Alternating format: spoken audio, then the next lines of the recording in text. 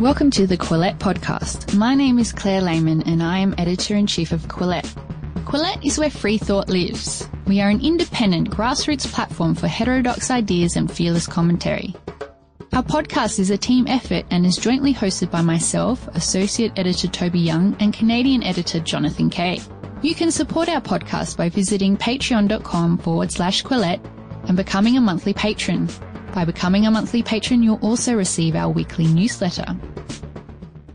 I'm Toby Young. Welcome to the Quillette podcast. In April 2018, a new parody account appeared on Twitter with the name Titania McGrath. Describing herself as a radical intersectionalist poet committed to feminism, social justice, and armed peaceful protest, Titania embodied a particular type that many people on Twitter will be familiar with. A privileged white woman, usually a graduate of an elite university with a successful media career, who is constantly complaining about white supremacy and oppression.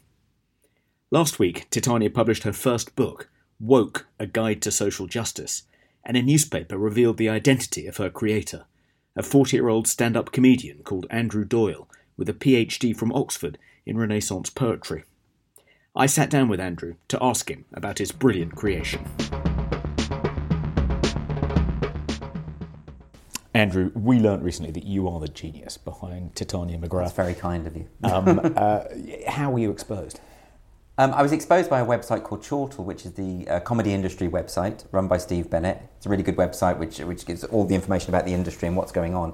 But he found out, and I'm not sure how he found out, but there was a catalogue at a book festival in Frankfurt circulating, which goes back to November actually, and it mentioned me by name in connection with the book. I think the publishers were trying to something to do with rights or something, but someone at the publishing house, although they've done very well to keep it a secret and wanted me to keep it a secret, somehow it slipped out. I think it was probably just an admin error or something, but he's a bit of a sleuth, Steve Bennett, and he found it. And then after that I just thought to myself, well, I will go out and I'll just talk about it as myself, which I was always intending to do at a point, but I just wanted to hold off a little bit more so that people would completely buy into, they read the book with Titania's voice in mind. That to me was what I was trying to do. But it's no bad thing. I'm fine with it. So yeah. Titania is a 24-year-old, blonde, bespectacled young woman. Yes. And we're not sure, but I think she's bi. Is she? She's ecosexual. She's ecosexual, so of course. Yes, so she currently is in a relationship with a cactus called Josh, and she believes in Mother Nature being kind of eroticized, essentially, as a kind of rebutting to the patriarchy, I suppose. Okay. So, but that's not who you are. I mean, you're a 40-year-old male. Have you been accused of cultural appropriation since it's come out? I thought you were going to ask me about sex with plants, then. No, sorry. I've never done anything like that, believe you me. Have I been accused of cultural appropriation? Yeah, I mean, I've been accused of putting words into a female character, but that's called fiction, isn't it? A lot of writers do that. I don't think it's a problem.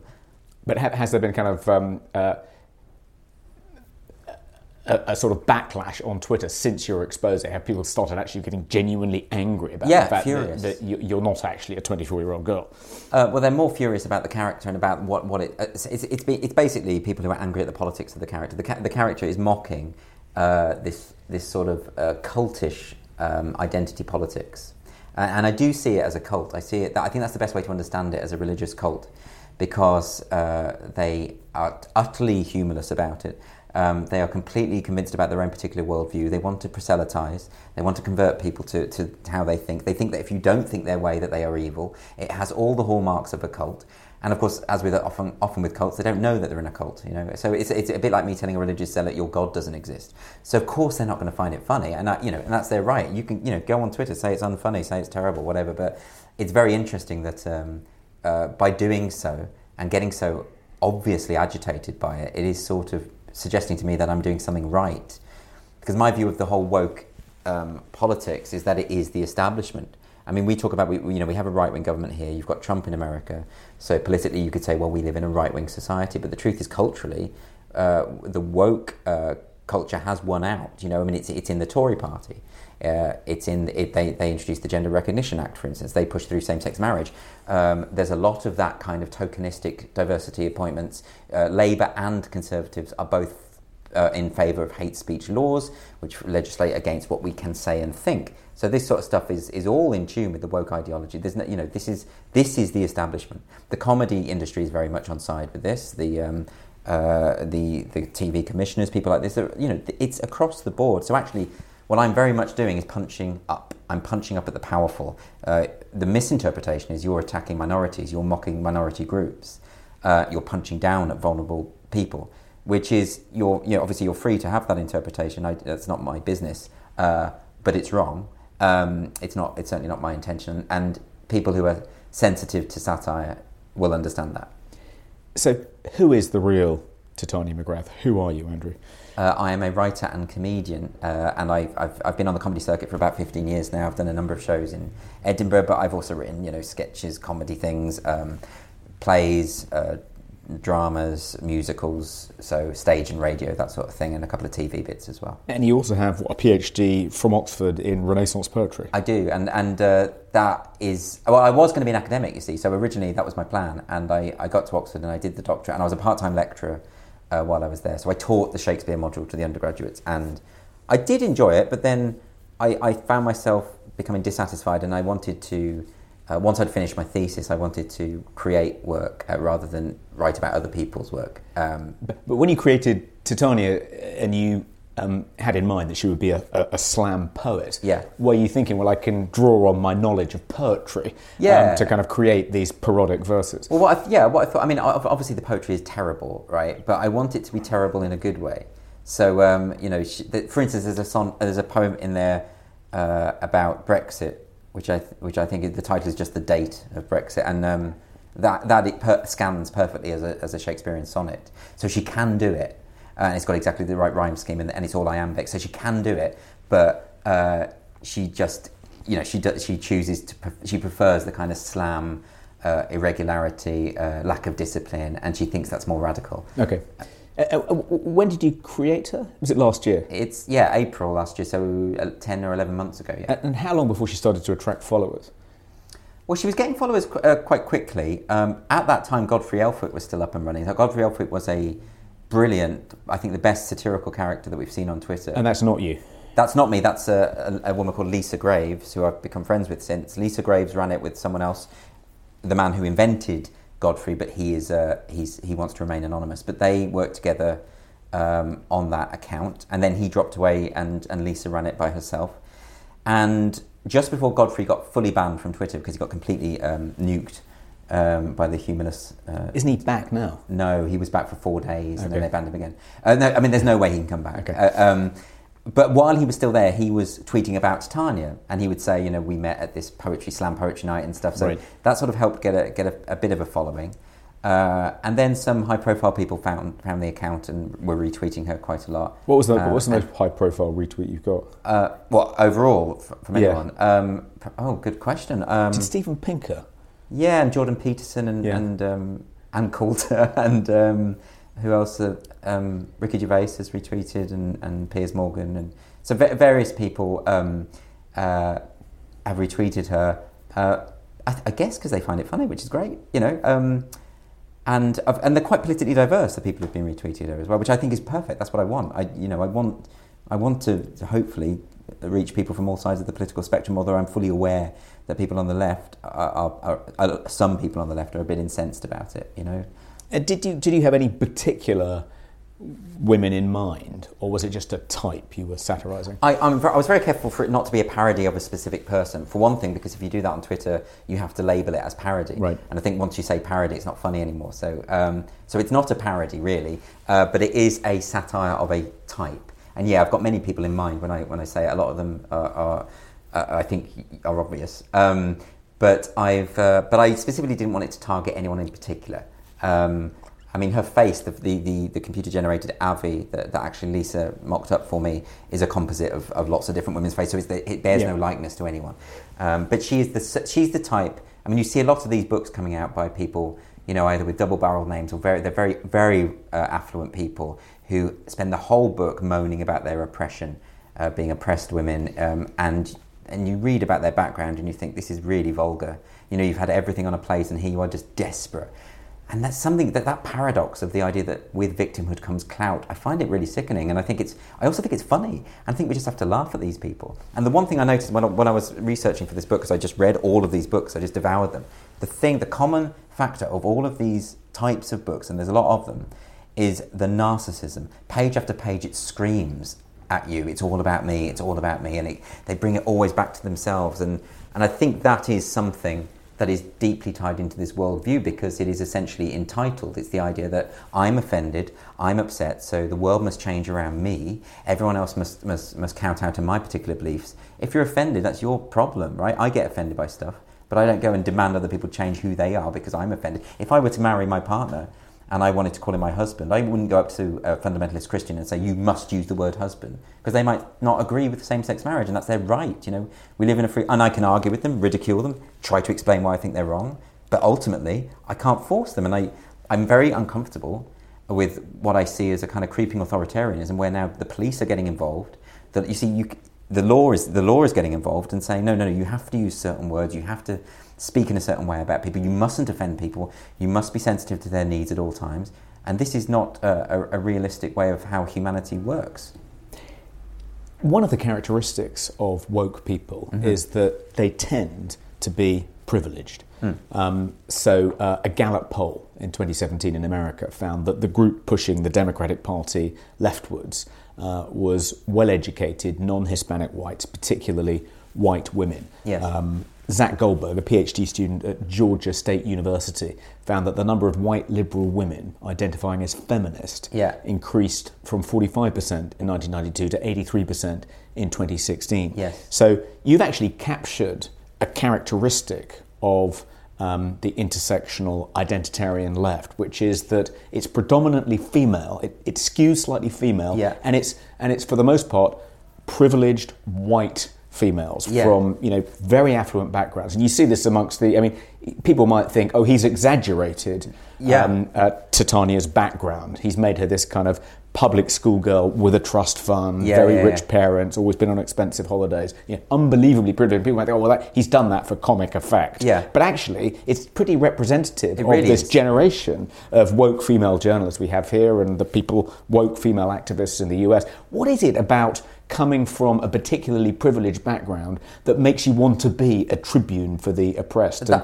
define yourself as a victim? I do not understand it, and I do find it funny and disturbing, and this stuff is very bourgeois. The majority of working class people don't give a damn about identity politics. If you're saying to someone who can't afford to feed their kids and look after themselves properly, oh yeah, but we haven't had a black pansexual James Bond yet, so get on Twitter and sort that out.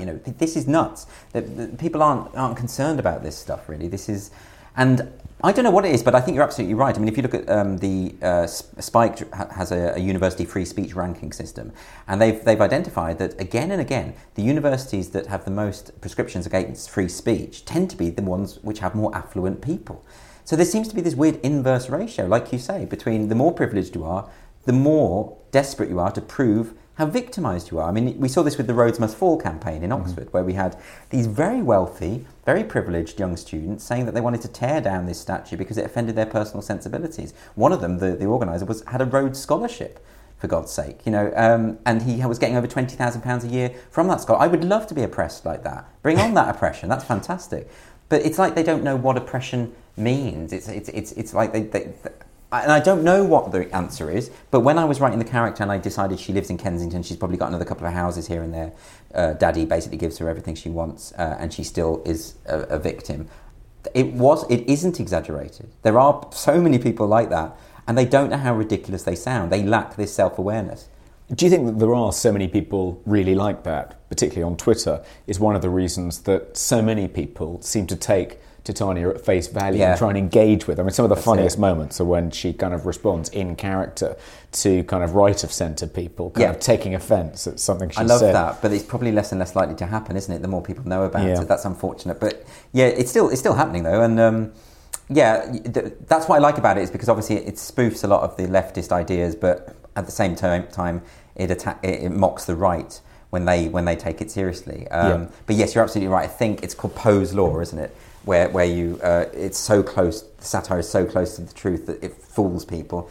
And that's the line I'm trying to tread. I want to signal that it's absurd just enough so that people should recognise it's a joke. But if you just catch it quickly and you fall for it, that's understandable, and it's funny. I quite often on Twitter find it quite hard to tell. Yeah, of course, yeah. I mean, I always now double check, so if I see a tweet, I won't react to it as her in case it's a parody in of itself or a satire. Yeah. Because then, although it's sort of okay because she would probably engage with the satire as reality, but I double check and I read through their timeline and I think, can this be real? At one stage, Titania was contacted by a television host of an American chat show, right of centre, and everyone assumed because of the self-serious way in which she'd contacted Titania that she had been fooled by it, but it wasn't obvious to me that she had been fooled by it. It could have been that she just wanted the character to appear on her show. That's right. The only reason I know she was fooled by it is because she later tweeted to someone else saying, oh yes, I was fooled for a minute. But the great thing about her, that was Liz Wheeler. Well, the great thing about her is as soon as she realised, she played along. Right. And she started having a dialogue with Titania on those terms, and it was very funny. She's actually really funny. I thought that was really great. What was it Titania asked for as her conditions of appearing? Well, Liz Wheeler was saying, can you come on the show and talk about this issue you've raised? And she was saying, I have 3 conditions. I think the conditions were something like, I will not interact with any males, I need full editorial control, and I want 10 minutes to perform my intersectional feminist slam poetry. And then that was one Liz Wheeler then replied in kind and said, well, you sound a bit... And I can't remember what she said, but she sort of challenged her on a woke point, which is really funny. Yeah. I like it. I mean, some people, they play along when they realise, some people get really angry and they feel like they've been pranked, but, that's fine as well. So, in addition to being a satirist and having created this character, you also write serious opinion columns. You've got a column in Spiked. Yeah. Do you think that satire is ultimately a more effective way to challenge kind of woke orthodoxy than doing it in a kind of straightforward polemical way? Yes, and the reason I do is because a lot of the key figures in the woke movement they are impervious to reason. They do not really believe in debate. I often organise panels. I've done a few panels at the Battle of Ideas, which is the annual weekend of debates at the Barbican, run by the Academy of Ideas and Claire Fox. And I often run these about trying to find people to present that pro-sensorial viewpoint. The people who say, no, there are certain things you shouldn't say. They won't appear on the panels. They'll come back to me and say, no, this isn't up for debate. I shouldn't have to appear on a panel with this person. But then, of course, you end up with a panel that looks skewed. It looks like you haven't tried to get the opposite view. That's a real problem. So they don't want to debate. They believe that their feelings and emotions are more important than facts. And so, therefore, how can you argue with someone like that? It's like arguing with a child. You can't do it. So, therefore, I think mocking them is the best way to deflate those pretensions and to make people realise that it's okay to laugh at these people. I mean, for so long they've had a bit of an easy ride because if you laugh at them, they'll destroy you, won't they? I mean, they are vicious on social media. I mean, the campaigns that I've seen, the most vicious things I've ever seen on social media have either come from the racist, far-right people, the white supremacist type people, or the woke identitarians who have absolutely no compunction in being utterly cruel and vicious, trawling through your old tweets, trying to find anything to launch a campaign against you to discredit you. And they're not even satisfied there. They'll go a step further. They want to make sure that you lose your job, your livelihood. They just want to destroy you. And it's really unpleasant. And the worst thing about it is that they think they're the good guys. They think they're doing this and that's... I mean, I've just written a piece for Spiked actually where I talk about this because I wanted to draw the comparison with what is it Steven Weinberg, the physicist, said about if you want good people to do bad things, it takes religion, and that's why I think it's best to see the social justice movement as a cult, because these are actually a lot of the time well-intentioned, good people. I have no doubt that probably all of them, most of them, are decent people who want the world to be a better place, and they see this evil everywhere. They see these ghosts that they're fighting with, these fascists around every corner. They think it's real. It's not, but they think it's real, and I have some sympathy for that. But then they end up behaving in these most abominable way, most appalling way. You had Munro Bergdorf on BBC One on This Week talking about how the white race are the most evil force of nature that have ever existed. Now that's racism, right? This is overt racism, and yet she's probably coming from a good place in her heart, right? So what kind of perverted ideology is it that makes these good people behave in this utterly horrible, ghastly way and think they're doing good? You have to mock that. You have to stop it anyway. And I think mockery and satire is a really interesting way of doing it, because satire is about seeing something wrong in the world, seeing something unjust, something corrupt in the power systems that exist, and trying to change it, trying to undermine it. And I think it is an effective tool. So that's why I do it. One of the things that Titania very effectively satirises is the incoherence, the internal contradictions of a lot of social justice ideology. So an example, I think in your book, let's be clear, any form of segregation of the sexes in schools, toilets, etc. is a reprehensible form of gender apartheid, except when it comes to mosques, in which case it's empowering. But lots of examples of tweets kind of and passages in your book like that. Do you think pointing out these internal contradictions to members of the cult will ever kind of deprogram them and make them kind of pause for thought? No, because I mean, we're all capable of holding two contradictory opinions at the same time, but they seem to take it to extremes. You know, I mean, the idea that you can, it's because of intersectionality, which sees things as a victim hierarchy, and for whatever reason, I don't know what, Islam seems to be at the top of that victim hierarchy, and therefore any criticism of any Islamic practices is seen as to use their word, problematic. But of course, under any other circumstances, gender segregation or veiling of a woman's face or whatever it might be would be seen as misogynistic from a feminist point of view. But for some reason, this is just not commented upon, and that I think is incoherent. And I also think it's very patronising to Muslims to suggest that they can't deal with criticism. This is another problem about all of this stuff. But particularly if you take the woke comedy movement, the idea that everything that we do mustn't offend. You must never offend anyone. I mean, there's two really interesting premises behind this, which I absolutely abhor. The first is that minority groups need to be protected, that they can't take a joke at their expense. They're little gentle creatures, and we need to save them. I find it really patronising, and I have a real problem with that. And then the other thing is that it assumes that audiences need to be educated, not entertained. It assumes that they're these sort of malleable creatures who are just one bad taste joke away from doing something horrible, and that your jokes will create a kind of culture that will influence the behaviour of the masses. I find the whole thing so paternalistic and based on this very kind of degraded view of humanity. People understand the difference between a joke and real life. People understand that it's not to be taken literally. Most people. The only people who don't are these sort of very bourgeois political commentators who push these woke ideas, basically. So I was quite surprised when you were recently accused on Twitter of being a right-wing, straight white male. Yeah. And you responded by saying, well, that's news to my boyfriend, and actually I voted for Corbyn. Yeah. I was quite surprised that you voted for Corbyn. I wouldn't have thought that the creator of Titania would vote for Corbyn. Well, I've always been on the left, and for me, being on the left means that you have class consciousness, and you believe in the concept of social mobility, and you believe in the welfare state, and you believe in redistribution of wealth to a degree, as a kind of corrective to the excesses of capitalism. So all of those sorts of things. So it seems like a good fit for me that I'm on the left. I mean, because I don't get to decide what left and right means. Just in terms of the textbook definition, that's where I lie. But Corbyn, I do think that identity politics is killing the left.